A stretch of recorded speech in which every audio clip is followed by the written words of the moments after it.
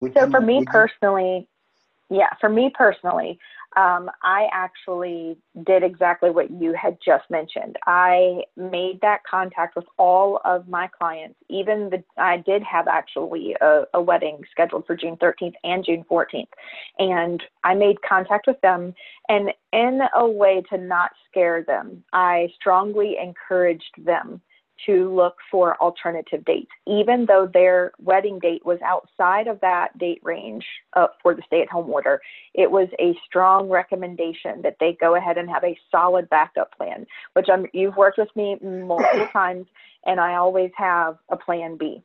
And And C it's a, and D. yeah, and the plan, those backup plans need to be something that you're very comfortable and very confident in, because nothing is worse than having just kind of, a halfway plan formed, and that's your backup plan, and then you have to go to it and you don't actually have a solid plan. You just had a thought that you didn't like think through.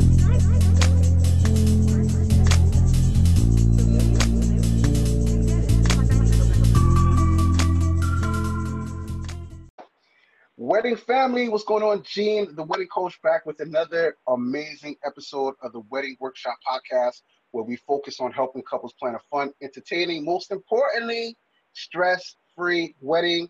I'm super excited to have one of my favorite wedding planners in the whole world on the show with me, Brandon Elizabeth with Brandon Elizabeth Events. Now, I will tell you, I've worked with Brandon on several different weddings, and she's just a rock star.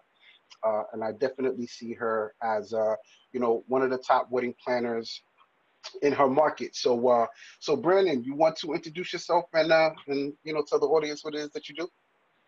Yep, absolutely. So my name is Brandon Elizabeth. I have a very small team that works with me. Most of the time, you will deal directly with me in the beginning. If I find that you need a lot of attention, then you'll stick right there with me, just so that you have that peace of mind knowing that you're not going to be sent off to someone else. In the event that you are very comfortable, maybe you've done a lot of the planning yourself and you just need, somebody to kind of corral everyone on day of, then at those conversations are obviously a little bit different. And we can put a senior planner with you, but before we do that, we would make sure that you met with them and you were comfortable with them as well. So throughout the entire process, myself and my team work closely with you, whether it's day of coordination or full planning packages. And we're very skilled and knowledgeable, and we love what we do. So it's a lot of fun. Yes, yes. So, how long have you been a wedding planner and planning weddings? Um, Officially since 2014.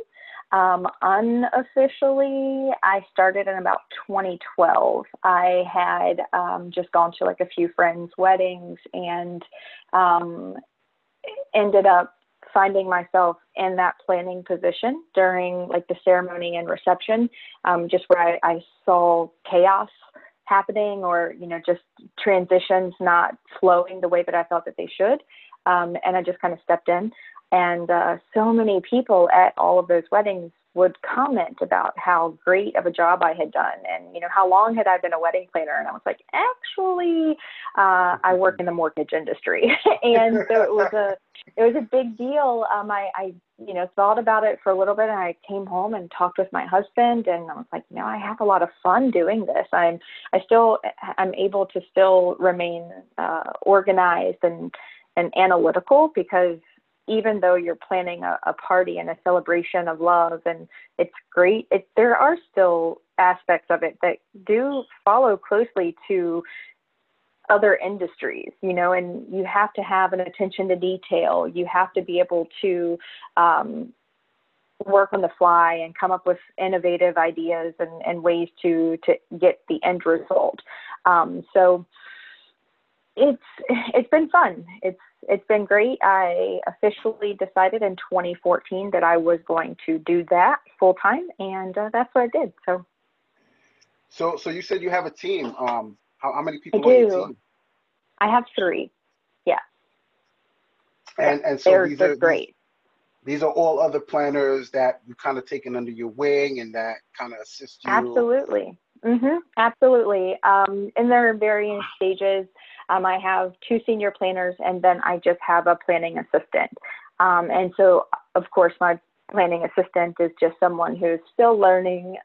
They haven't quite become comfortable with themselves, because that's a huge thing, is that confidence Mm. in yourself and the knowledge that you feel like you have and what you feel like you can bring to your couples.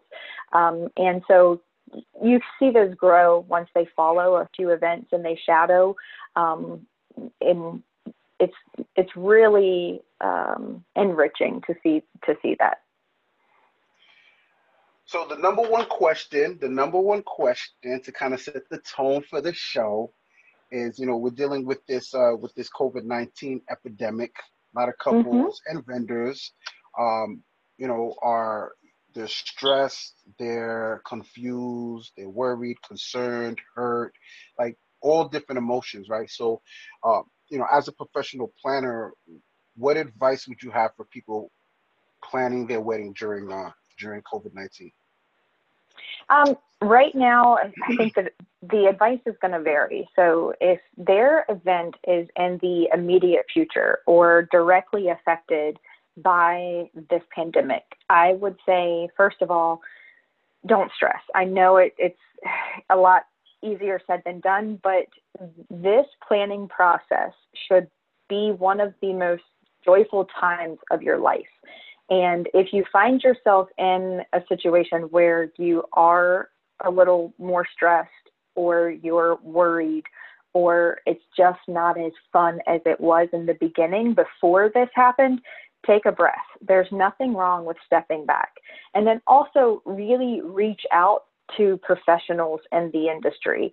Uh, a lot of us have knowledge that's just kind of tucked in back pockets in places. And, if you just have a open, candid conversation with your wedding planner or with your DJ or with, your catering company, they probably have great ideas that you never even thought of. And that just comes from the experience that they bring to the table. And I try to remind people all the time, when they meet with me, whether it's that initial conversation or, whatever it comes up in the conversation, that they're struggling planning a wedding, and it's their probably one and only wedding that they've planned. I've done hundreds. I have literally planned hundreds of weddings, and I have moved the working pieces around on hundreds of weddings. So the knowledge that I have about that planning industry is so vastly different than what the couples have that are only coming in, pulling their ideas off of Pinterest or Wedding Wire or The Knot. And, they're inundated with new things that they want to incorporate into their wedding day, but they just don't quite know what to do with it. So I would just say, reach out to those professionals and rely on them and take a step back and breathe. Now, if you're further into the year, like say October, November, and you're not directly affected by it, I say just still have fun. Just don't stress, don't sweat it. You're going to be fine. Ultimately, it is up to all of us to kind of rally together and help these events stay on track and be fun and loving and celebrations. So as of today, it is May 6th, 2020. Okay. And you said your advice is going to be different based off of the situation, right? So, Mhm. uh, Mhm.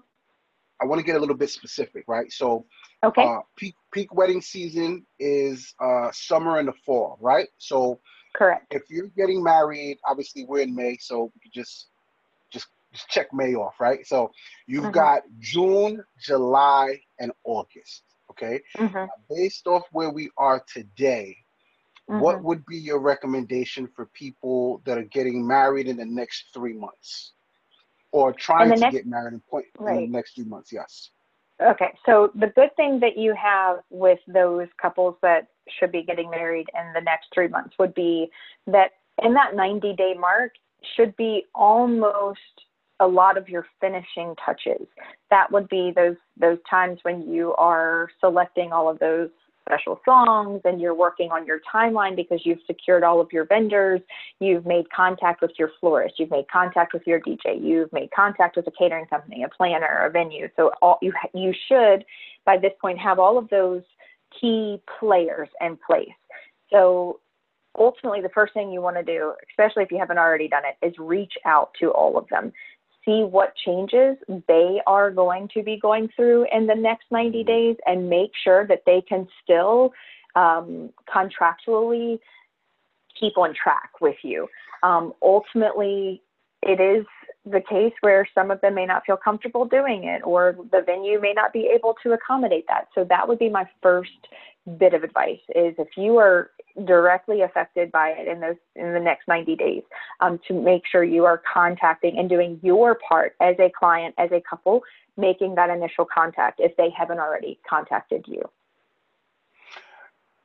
Okay, so basically, if you're getting married in the next 3 months, contact your vendors and see where they are. And I'm so glad you mentioned that, because I've been speaking to some vendors that have actually gone out of business. Right? Yeah, it's sad. It's definitely happening. And so that communication key is important, right? So now you're in Virginia, I'm in New York. I'm back and forth from Virginia and New York, right? So, but I'm in New York, you're in Virginia. Obviously, the situation in New York is a lot different than it is in Virginia, right? So, have your weddings in the month of June, right? Like, do you have anything scheduled in June, July, and August, or have most of your couples kind of pushed back? Like, what's going on in the Virginia market, I guess? So Virginia is actually under stay-at-home order until June 10th. So any event that was, and for me, any event that was scheduled up until about June 15th, I immediately, the moment that our governor put that stay-at-home order, made it public, I immediately reached out to all of my clients and pretty much said, hey, don't panic. I get it, and don't panic. We've got it under control.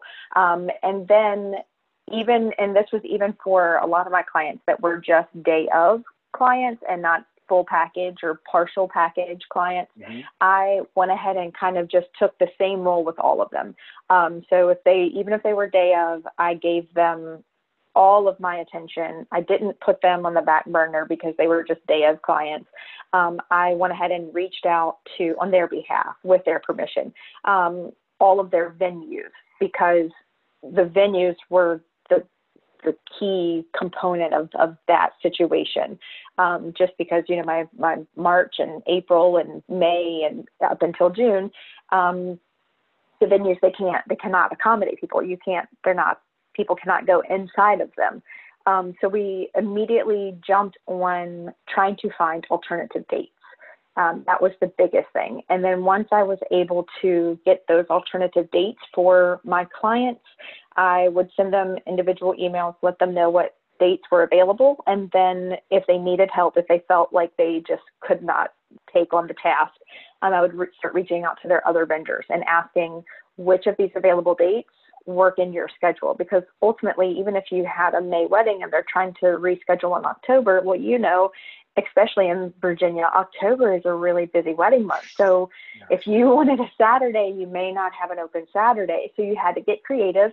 I have found, in this industry, a lot of venues have been super accommodating with trying to schedule on even a Thursday and then offering discounts, massive discounts, just because we don't like to see any of our couples not go through with, what was supposed to be one of the happiest days of their lives.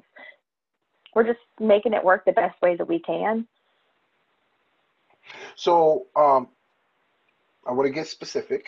Okay. So if Virginia has a stay-at-home order until June 10th, now that can change, right? So I know that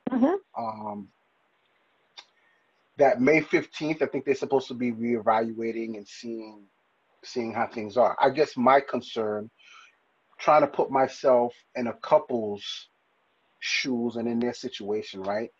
I got married June 22nd in 2018, right? So um, I'm looking at the calendar now.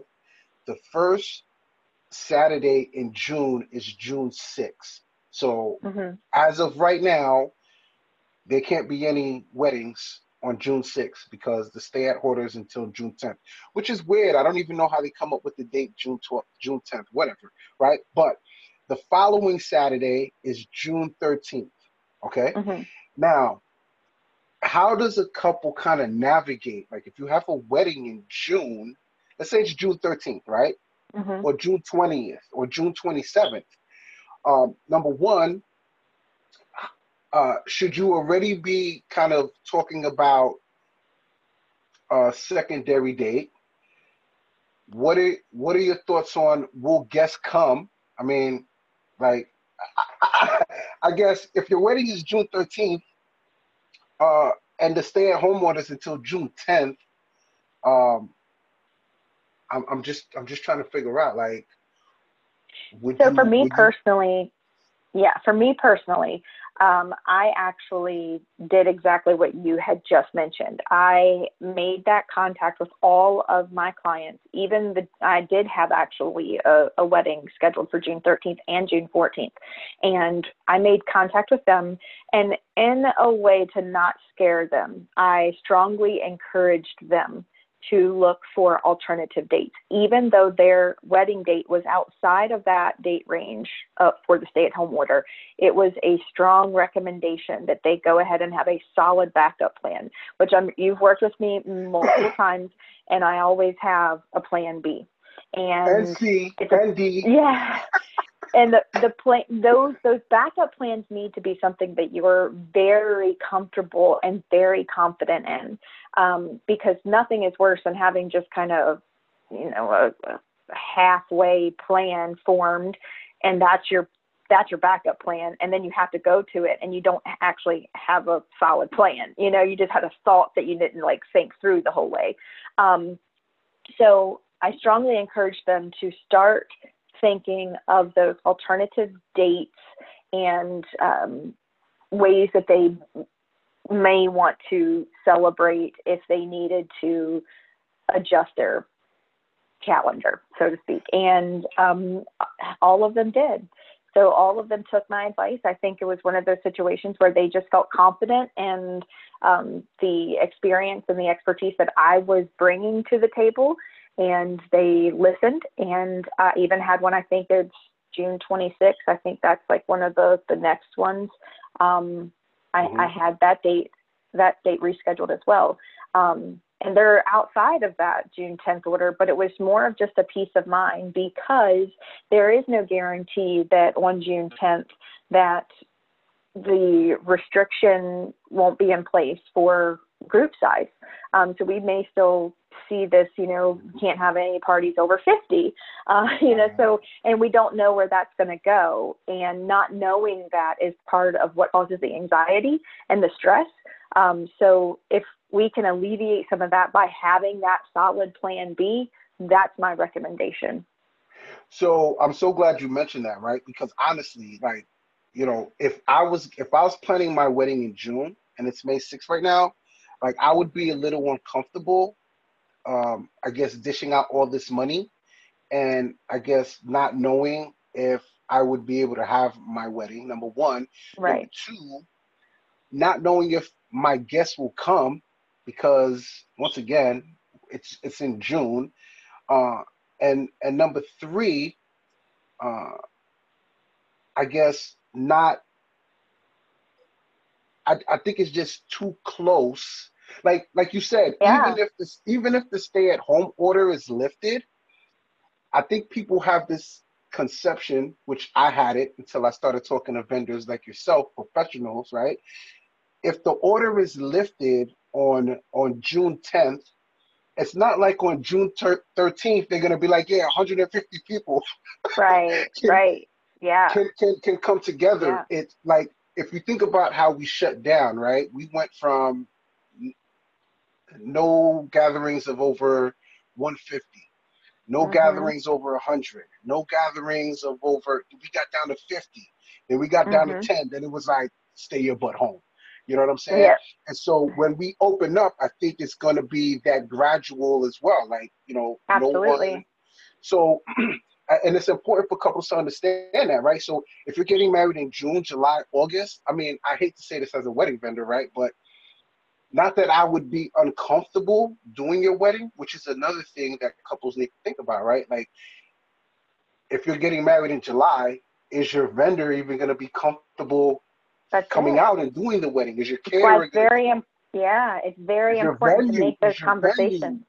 Is your venue? Because if the the the order may get lifted, but the venue may still be like, you know, like I don't know. And then what does that look like, right? Like, are people going to be wearing face masks at the wedding? That'll be a great. Yeah. That'll be a great gift, wouldn't it? Have like a Yeah. custom Yeah. face mask, right? Yeah. But I can see the trend now out made out of lace. exactly. So, but these are all questions that we may not have answers to, but I kind of need to be put out there so we can start having these discussions, right? Like these are all Sure. concerns that I like couples are having and things that they're thinking about, right? Like Mhm. I wouldn't exactly be comfortable doing a wedding June 13th, to be honest with you, right? Like if the state of Florida Right. got opened up, like I don't think I'll come out, right? And Yeah. you know, I have a family, and will people want to travel? Matter of fact, what's the travel situation going to be like? Will you be able to get on a plane? Do you even want to get on a Mhm. plane? You know what I'm saying? Do you want to get on the dance floor? Are we going to be 6 feet apart? Six? Mhm. Are we going to be 6 feet apart during Mhm. dinner? Like, all of these questions are important. So for me, just being on the safe side, and I really do hate to say this, right? This is just my, I don't want to say it's a professional opinion. I guess it's more so of a personal opinion. Like I would highly consider moving if you're getting married in the next 3 months, June, July, and August, I would highly consider like looking for other dates. Yeah. So I know that was a lot. I'll let you kind Absolutely. of I'll let you kind of No, jump no, in. I absolutely agree with that. I go back to having a solid plan B. If you are in those immediate dates, you should seriously consider looking at alternative dates and reach out to your other vendors. I cannot stress that enough. If you have not done that, you need to do it now. And you just need to check in with them and make sure that they still are operating at a full operational status. And if they're not, see what they are doing. Because like you said, like if you have somebody that's going to go through with it, but their DJ doesn't want to, then they either need to start renegotiating that, or they need to find an alternative. So those are all great things. I mean, they definitely need to reach out to their vendors and have that solid plan B. So let's talk about the buffet a little bit because before we actually started the interview, you had mentioned, um, a lot of your couples that are doing the buffet Mm. kind of have to reconsider. Can you elaborate on that a little bit? Sure. Yeah. So, in addition to not knowing what the regulations on guest counts and gatherings, not knowing what that number is going to be, and also travel and those things you have to look into, you really need to also consider what's going to happen with the regulation on buffet style dinners. It is very likely that there are going to be some very strong regulations that come out of this in regards to those types of service. Those services are typically a little more cost effective, and so we find them at about 70% of the weddings that occur are a buffet style meal. So you've got 70% of weddings that are planned that need to rethink how they're doing that. Some of the options that you could possibly have are taking those same meals and making them into a plated service. Some another option is to completely rid yourself of all of those, the entire dinner, and rethink the way that you are actually feeding and servicing your guests. And by that, I mean, maybe you want to opt and go for more of a heavy styled, like hors d'oeuvre and appetizer. So you provide like 7 to 10 heavy hors d'oeuvres, and it's just kind of, you can get full on that. You can definitely, make a meal out of all of those. And so, maybe that's the option that you choose to go with. Maybe you ask the catering company to bring in more staff and they still are able to keep the buffet style, but then their staff serves the food. So you don't have 150 hands reaching for the spoon or the ladle.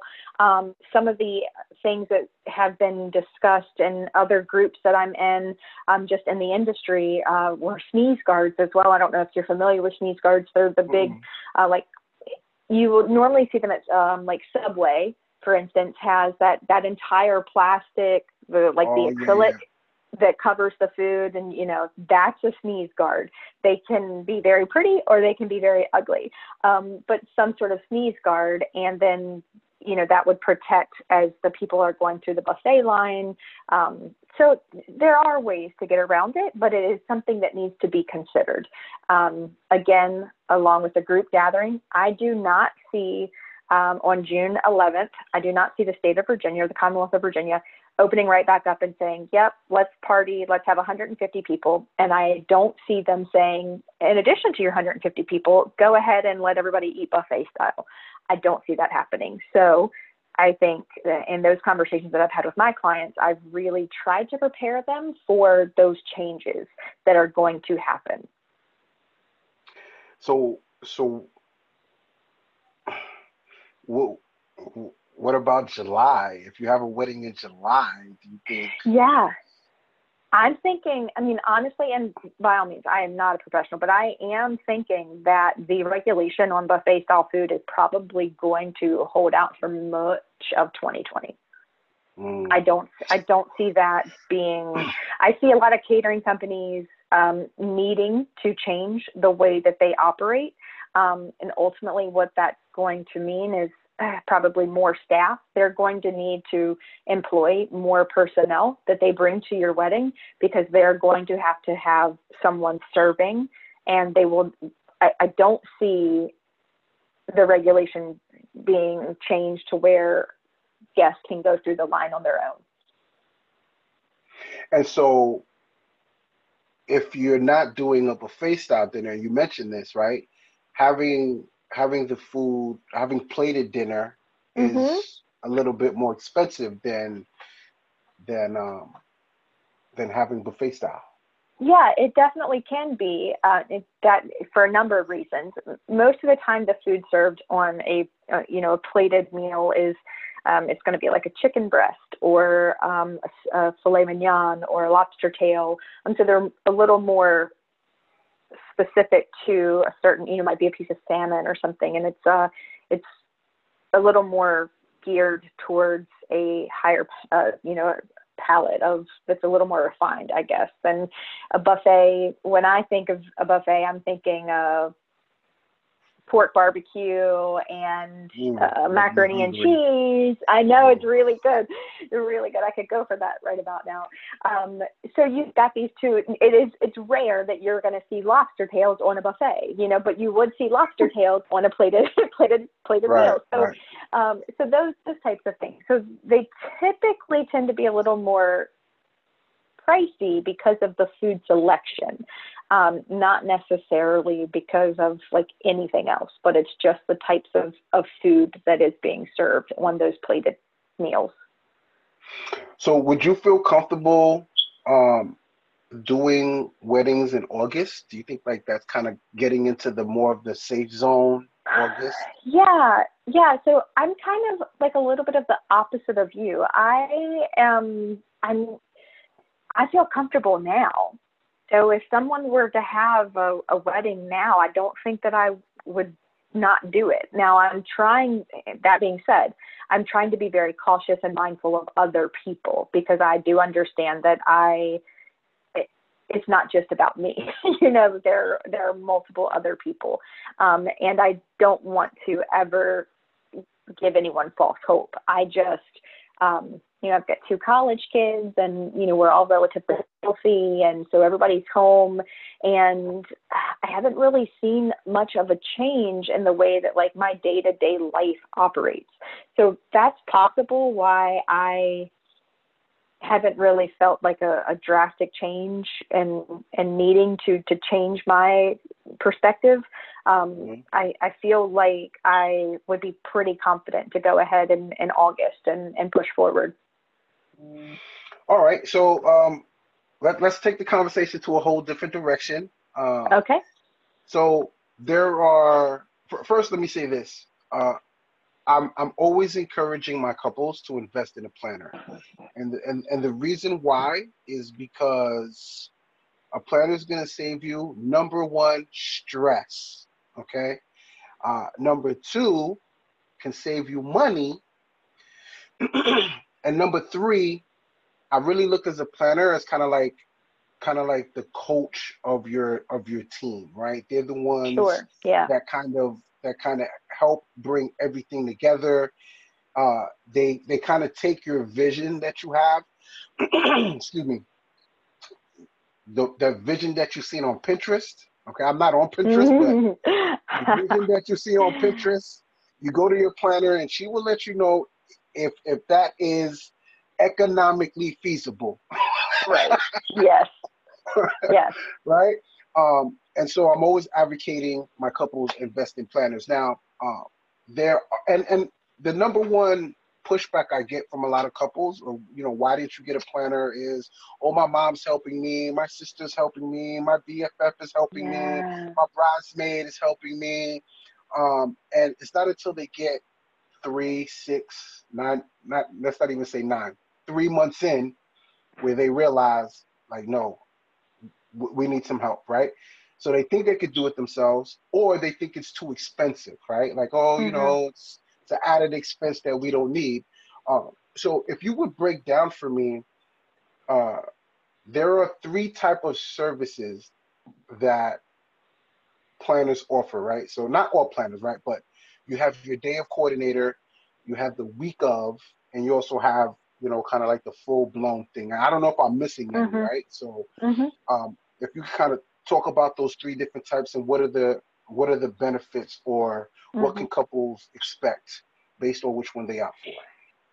Yep. So me personally, and Brandon Elizabeth Events personally, we have 3 tiers of packages. We have day of, which is very deceiving, because it's not just day of. It's pretty much from day one up until, I make myself accessible. I give out my cell number, so I do text messaging, emails, phone calls, and that's even with just a day of package. So if somebody contracts me with just a day of package, I just make myself accessible. I think that it's great business practice, and it builds trusting relationships, which is what you really need to have when you're planning a wedding. You need to trust in the people that you've surrounded yourself with. So we have full planning, partial planning, and day of. Full planning is exactly what you said, full gamut of everything.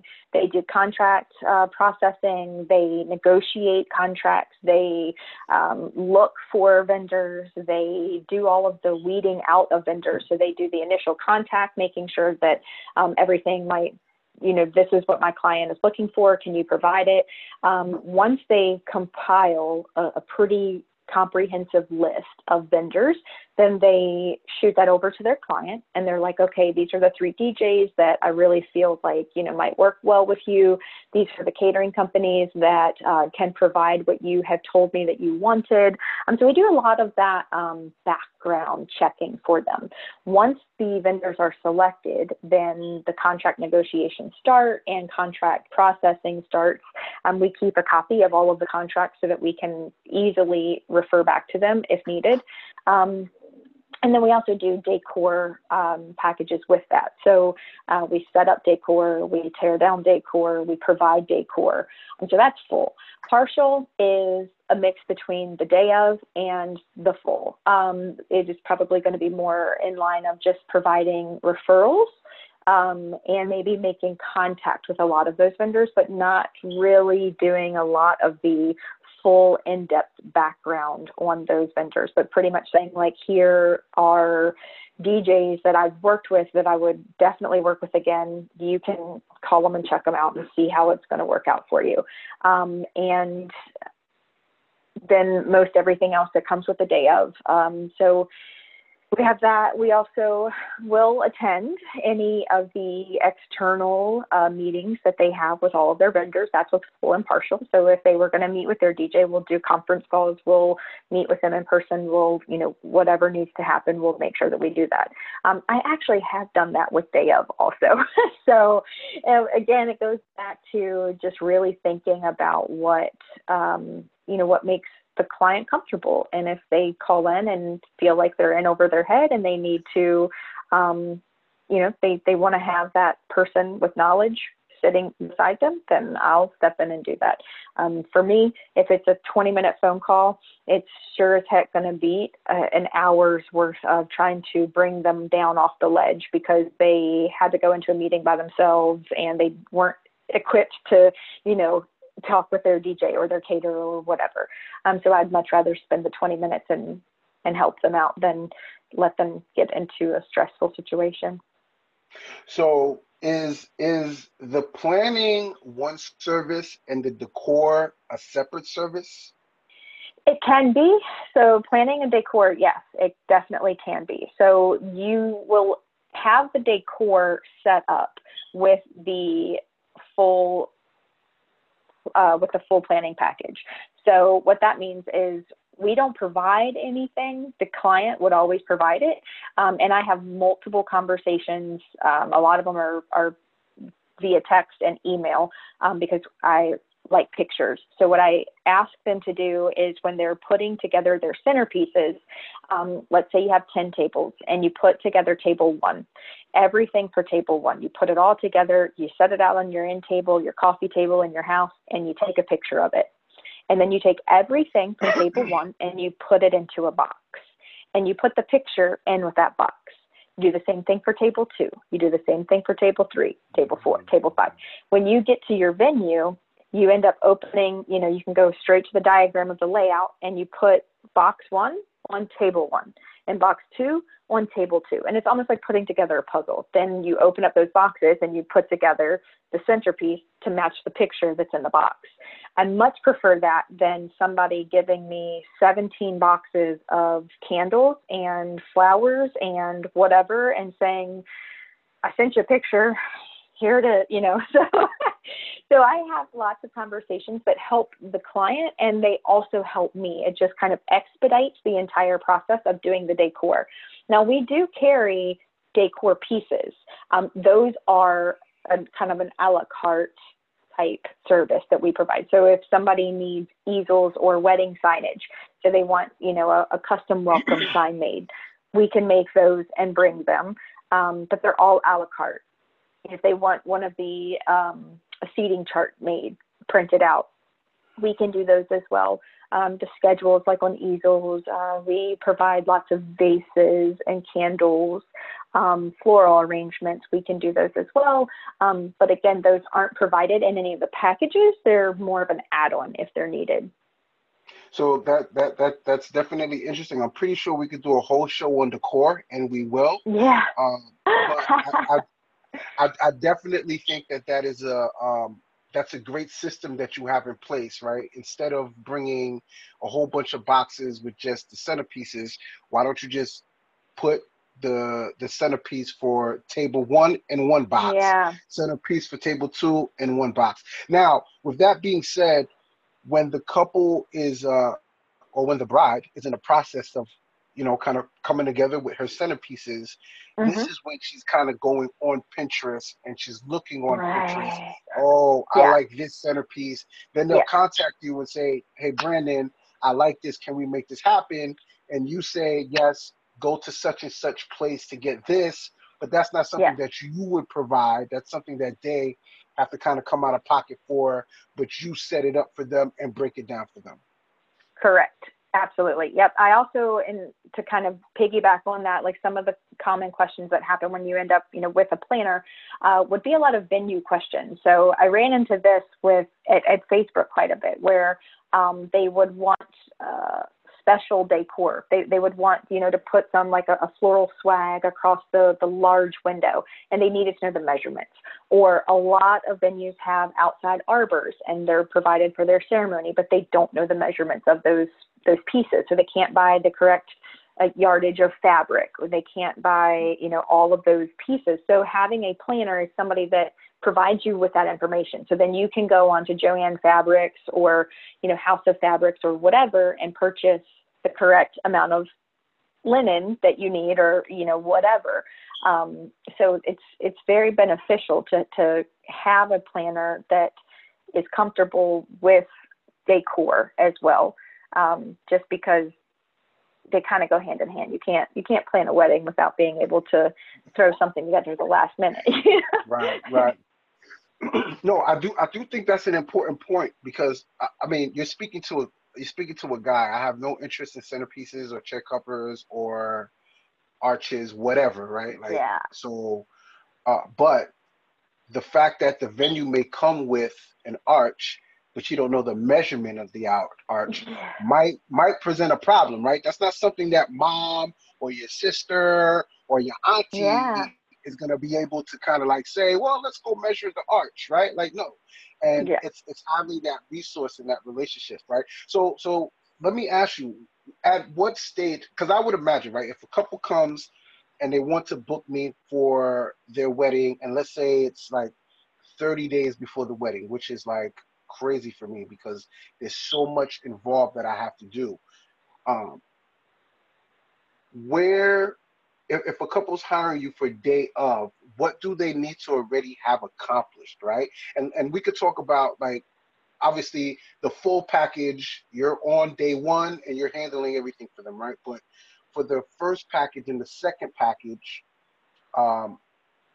what do they already need to have in place if they want those packages, right? Like, I couldn't imagine a couple coming to you and saying, oh yeah, I want you to be the day of coordinator, and that's it. Like, I would assume they would have to have everything done, and they're just handing you the schedule the day of, and you're just kind of coordinating everything. So can you kind of elaborate on that? So I would say sometimes it's rare. Sometimes I will actually have a couple that has done that they have actually done all of the planning and all of the preparation, and they've done the schedule and they've got it all, and they are really confident in it, and they're like, here you go. I just need you to show up because I don't want my mom to be stressed out. I want my mom to be able to like be in my wedding, and I just need to make sure that the vendors are showing up when they're supposed to show up, and I want all of my girls to be at the house with me, and I don't want anybody to be worried about those outside things. That's rare that it happens, but it has happened before. And those are actually still fun because you're like, it made your job so much easier because, we've all met somebody who's very, they love an Excel spreadsheet, so they send you everything and it's like all mapped out for you. And you're like, wow, like this is great. It's been part of the fun of it also for me is putting together those pieces and making those connections with new vendors if I do meet new vendors. So normally what will happen with me with a day of package is I will actually contact all of the vendors. So what I do is I get a list of all of the vendors that they have already signed contracts with. And then I normally introduce myself and say, hey, this is who I am. This is what I'm working with. Can you please let me know if you have any special instructions or anything that I need to know? And then I also ask them, like, at what point should we expect you to arrive at the venue? I also try to let them know, like, we can arrive at the venue no earlier than noon, and we must leave by midnight or whatever the venue rules and recommendations are. I also like to check in with them and see if they have any meal restrictions, just so that, we can make sure that they're fed. and comfortable. And then, just try to let them know that if they need anything to reach out to me. And I try to do that with all of them. And then I take all of that information that they provide me and I put that into the timeline so that the schedule works out right. A lot of times, like you say, I'm going to show up at 2, but the bride tells me you're going to show up at noon. Well, if I had made contact with you at about 12:30, I'd probably start panicking for no reason, because the whole time you knew you were coming at 2, and I thought you were coming at noon because I never made that contact. So I try not to let that happen. I really want to make sure that I'm connecting with all of the vendors prior to, and getting their feedback, as well as what the client is expecting. And if there's a huge discrepancy, I like to kind of be that person in the middle to say, like, well, can we revisit this because your client thinks that you're showing up at noon? And you're like, Right. oh, that's not what I said, and it just like to make sure that there aren't any mishaps on the day of. But that stuff, we start working on that well before, you're talking like 3 weeks before the wedding is when all of this happens. And that's with a day of package. So that's what I was saying. The title day of is very misleading, because it's not just a day of. I mean, we start putting things together well in advance. I would say probably like 6 weeks before the wedding is really when we start going pretty heavy. It's almost like daily communication, just checking in, because that last 6 weeks, everything should pretty much be wrapping up. I personally, with all of my clients, like to get them to the point 10 days before their wedding. I really don't want them doing anything. I don't want them, I just don't. I want you to, at that point, sit back, relax. All of your decor should be in. Your wedding dress should be in. You should have your rings. All of your vendors are secured. Your timeline is done. Enjoy it, because all the hard work up to that point is done, and you just need to sit back and just chill. So I try to put that cutoff in there about 10 days before. Well, I gotta tell you that this is real talk. The night before my wedding, I was putting stickers on place cards. Okay. Yeah. It was, I think, 3:00 in the morning. Yeah. I told my wife, you got to go to the hotel, babe. I'm going to end up finishing it. I didn't end up finishing it. I got to the venue early. I handed my box and stickers to Tommy, who was like kind of our liaison at the venue. And I said, Tommy, I'm so sorry, man. I got like 300 place cards and stickers that I got to put on. He's like, gee, give me. I got it, right? And so, and as somebody that does weddings, right, I should have known better. Yeah. I should have known better. But you know what? We decided to do it ourselves. And listen, the simple fact, right? The simple fact that you are intercepting calls from vendors, putting out fires 10 days before the wedding so the couple doesn't have to deal with it. For that itself is worth the investment. It's worth it. Not having to worry. I mean, you think about how the amount of funds that are actually going into planning and orchestrating a wedding. You're talking $5,000 and up. That's what you're thinking about here. So it's a pretty big investment. So to invest all of this money into this event, to let it stress you out, is crazy to me.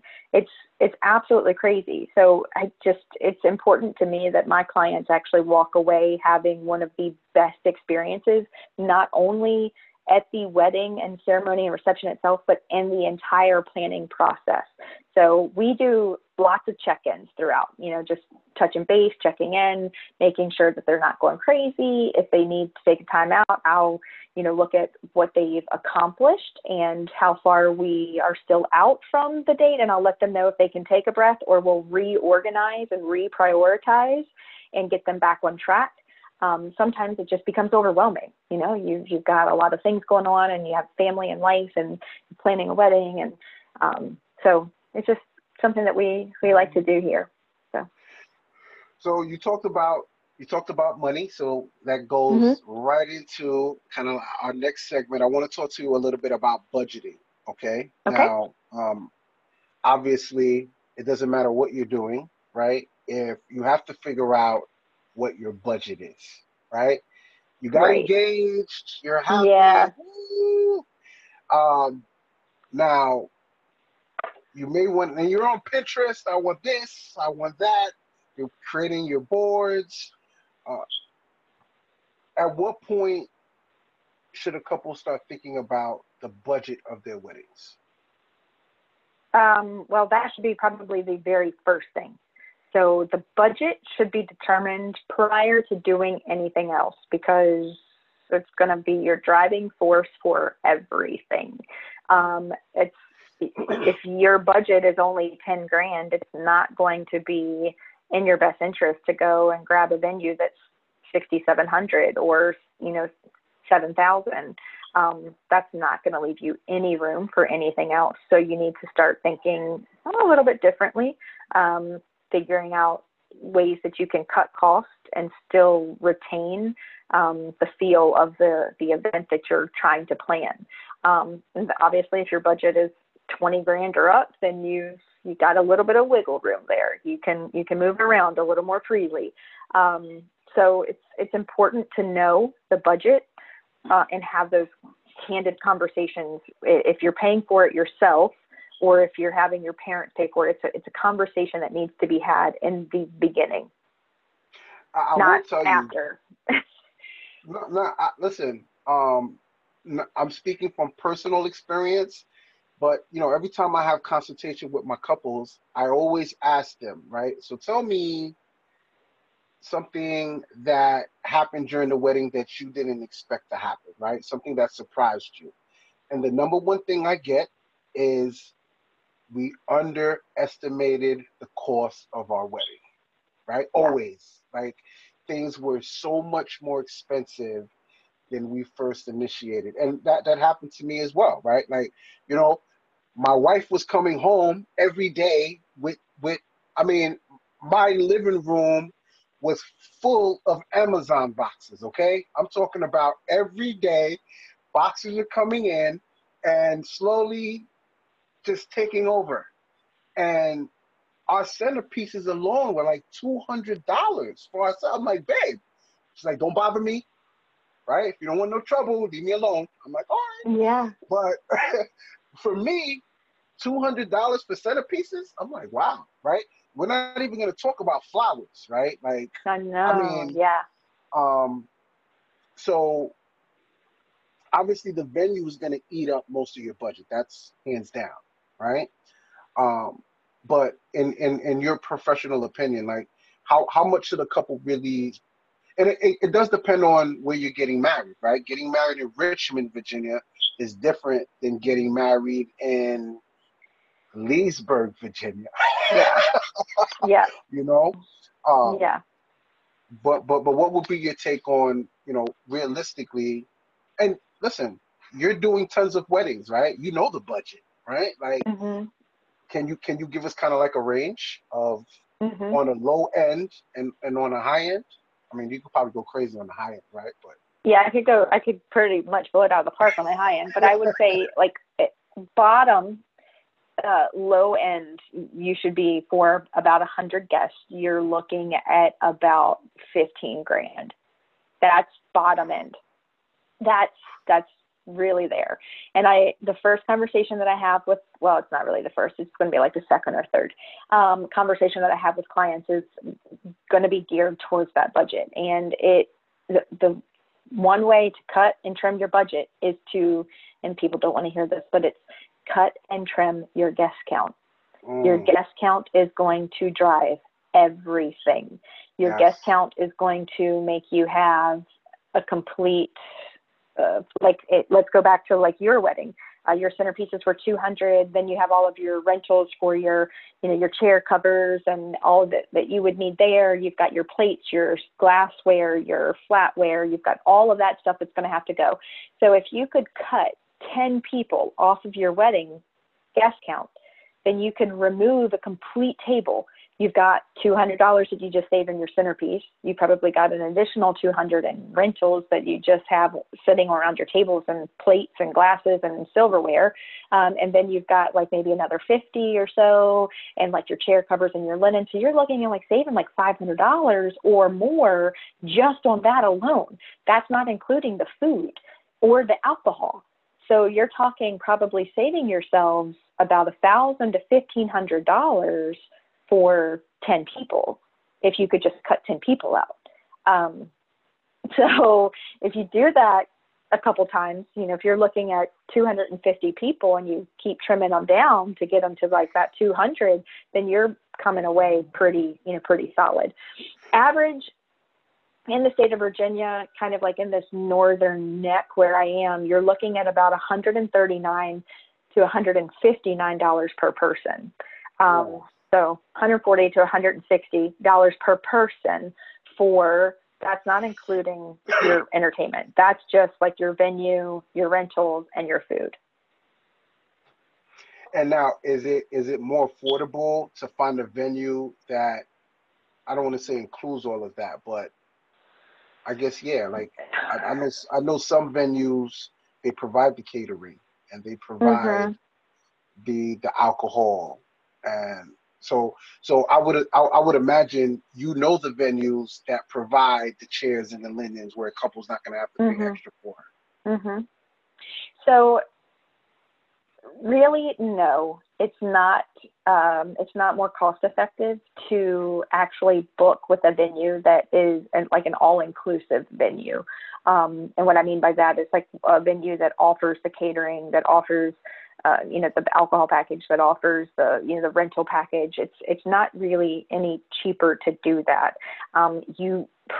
It's a little more work, but you probably would save money if you went with a venue that didn't provide those things for you, because then you could shop around. You could find the food that you're looking for and then maybe hit up 2 or 3 of those types of catering companies and then have them priced out.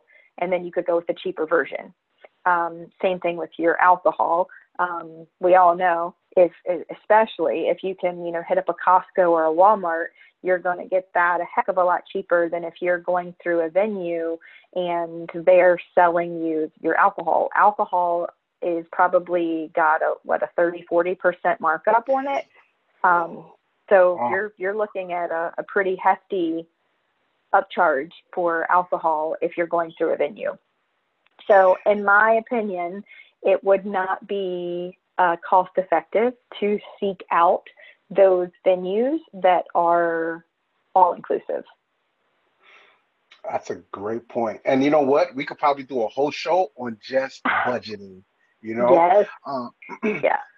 So what are some major issues that you see couples deal with in the planning phase of their wedding, right? So, it's always important to kind of set the expectations, right? So, right. What are some of the challenges that you see couples have? I can name a few from my experience. But... Yeah, honestly, the very first one I'm going to go to is outside influence.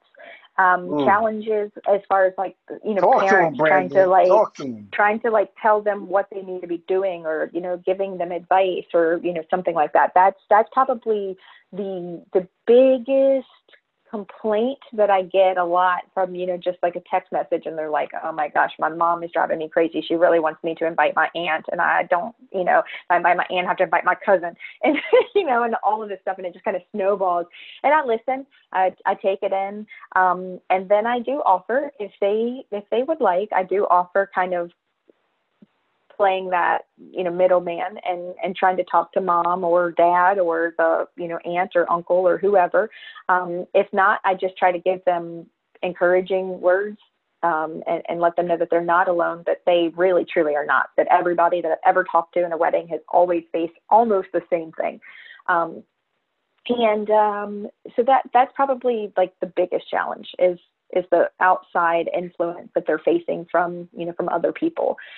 Secondly is travel logistics. It's just a challenge. Honestly, it really is. I know the Shenandoah Valley is top ranked in the state of Virginia for destination weddings.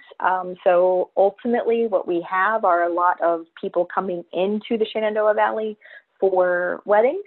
They don't necessarily live close by, so they can't make it out to the venue at a moment's notice. They can't meet with the cake lady at a moment's notice. They can't meet with the DJ. They can't meet with their planner.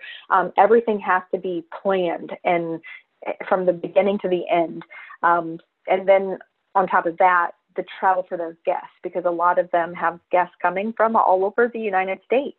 So we need to be able to make sure that they have a place to stay. And if you're not familiar with the area, you don't really know what's around here. So making sure that you have a planner or vendors that are familiar with the area is beneficial.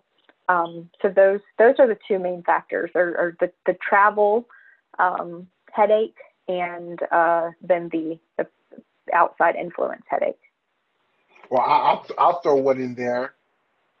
The guest list stress me out. Yeah. You know, because mom is adding people, dad is adding people, your siblings. I mean, it's it was definitely a challenge. I say the biggest, like when it comes to something like that, that's where you really have to sit down. And if you are paying for the wedding, then ultimately you have that final say. Like, it's your money, you're paying for it. Nope, I'm not paying an additional $160 for my great Uncle Joe to come to my wedding.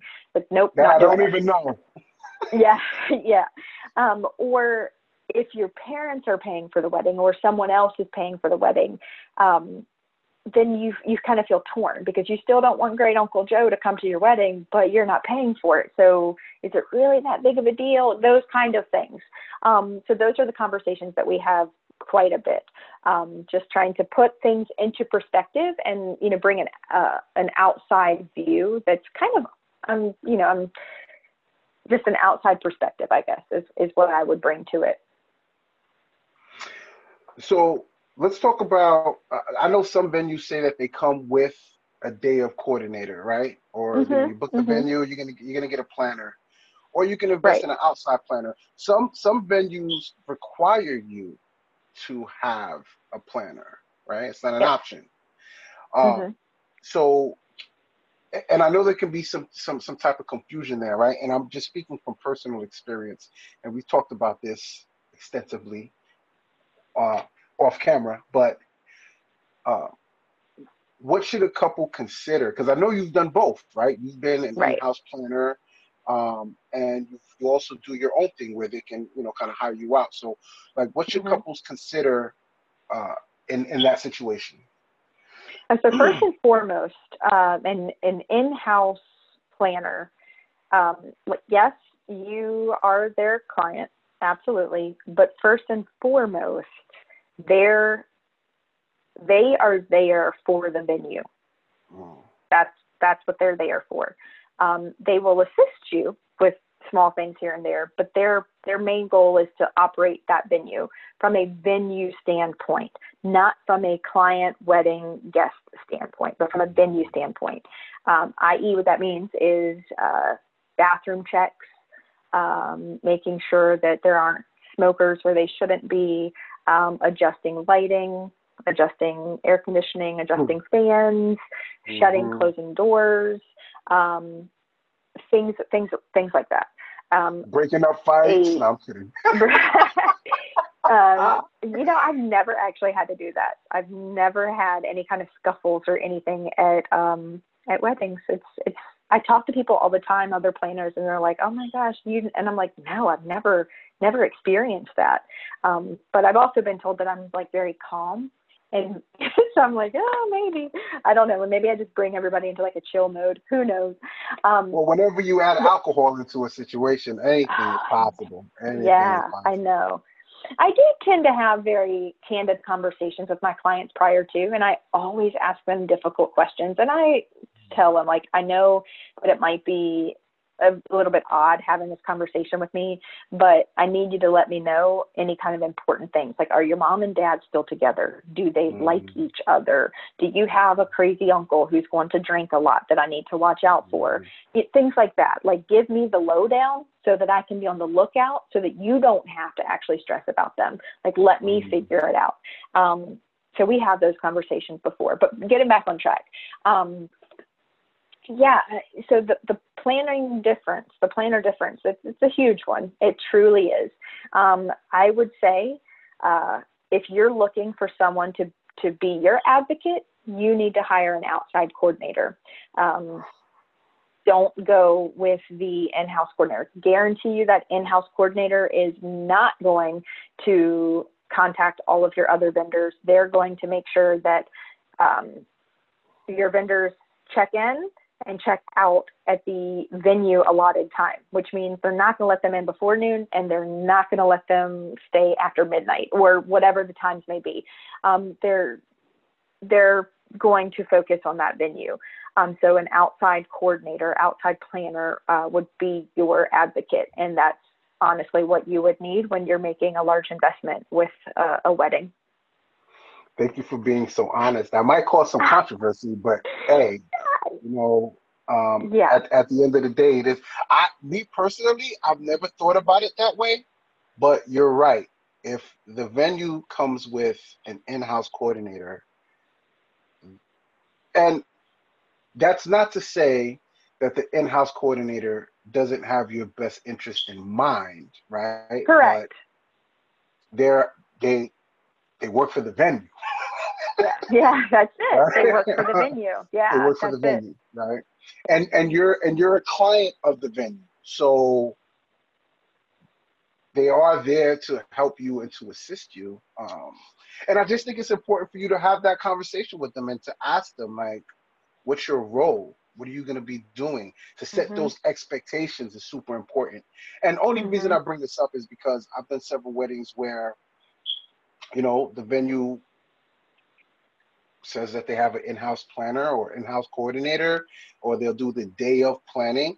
And some are really awesome. And some couples have been really disappointed. And that's because of the lack of, I don't want to say lack of communication. I guess it was an expectation level, right? I expected you to put my centerpieces out or to pack my centerpieces up or whatever. Yeah. Right? Like, just, it's important to figure out what exactly is their responsibility. But I'm glad that you mentioned always keeping in mind that they are working for the venue. And so that's it. So last question before we get out of here, Brandon, man, you've dropped some golden nuggets today. I'm saying this has been amazing. So what are the three takeaways that you want couples to consider when planning their wedding? 3 takeaways. Have a solid plan B. Oh, yes. not just any planner. What about this girl? No. Have a solid plan B for everything. Have a solid plan B for weather. Have a solid plan B for dates. Have a solid plan B. It's going to make you so much less stressed. Have a solid plan B. Have fun. If we go back to, like, in the very beginning of this interview, I talked about if you find yourself at a point where you're no longer having fun, take a step back, remove yourself from it, get off Pinterest, get off the Instagram boards, just take a step back. You'll be fine. The wedding's still going to go off and be absolutely spectacular and magnificent, but take a breath. Just really, truly do that. This should be one of the best times in your life. It, from the planning process to the execution on the day of, it should be phenomenal. And if you find that it's not, take a step back. It's nothing wrong with that. So solid plan B, have fun. And then number 3 is invest in solid vendors. Invest in solid vendors. Make sure you do your homework and, get a planner that knows what they're doing, a coordinator that's completely on point and knowledgeable entertainment DJ that's just going to knock your socks off, you know, and you're going to have a blast and have fun, and everybody's going to dance and be happy, and he's going to engage with everybody. Maybe you, maybe they should contact you. What did we called ourselves the dream team before, right? So like, Yes. like me and you together. Yeah. Yeah, and you know, and catering it's a big deal too. So make sure that you've got a solid catering staff there and venue, and you just make sure that you're surrounding yourselves with the best people in the industry. Have a solid plan B and have fun. 3 takeaways. Brandon, you did not fail. You gave some amazing advice and tips today. So where can people find you and get in touch with you to set up a consultation? Absolutely. So you can visit my website. It is BrandonElizabethEvents.com. You can find me on Google at Brandon Elizabeth Events. You can Instagram, Brandon Elizabeth Events. Facebook, Brandon Elizabeth Events. I'm all over the place, pretty much the same. It's shortened. It's BEE. My logo is a B. And my nickname, or what people call me, is B. So it just kind of fit with everything. So yeah, check us out and see what's there. Shoot me an email. You're never going to guess what my email is. It's BrandonElizabeth@BrandonElizabethEvents.com. It's super easy. You can't mess it up. I think we had a conversation one time about branding and logo and all of that. Yes. And I think I mentioned something about changing it up, and you're like, no, you can't. So I didn't. Yeah. If anything, I went more into it. So yeah, but I really appreciate the opportunity. It's been fun. It's been great. I like sharing my knowledge and helping other people. So. Well, B, listen, you will be a frequent guest on the show. If I have any questions, awesome. anything comes up, you already know you're one of my number one right resources on. to go to. I love working with you. Looking forward to working with you. Hopefully, this year, definitely next year. I just think it's so important, right? Because listen, I'm not a planner. I'm not measuring arches. Okay, I'm not putting down centerpieces, but that's what you're doing. I am. And, yeah. And I wanna be able to bring couples I want to interview the best vendors in the market, and I do Perfect. consider Thank you. one of the best. Yeah.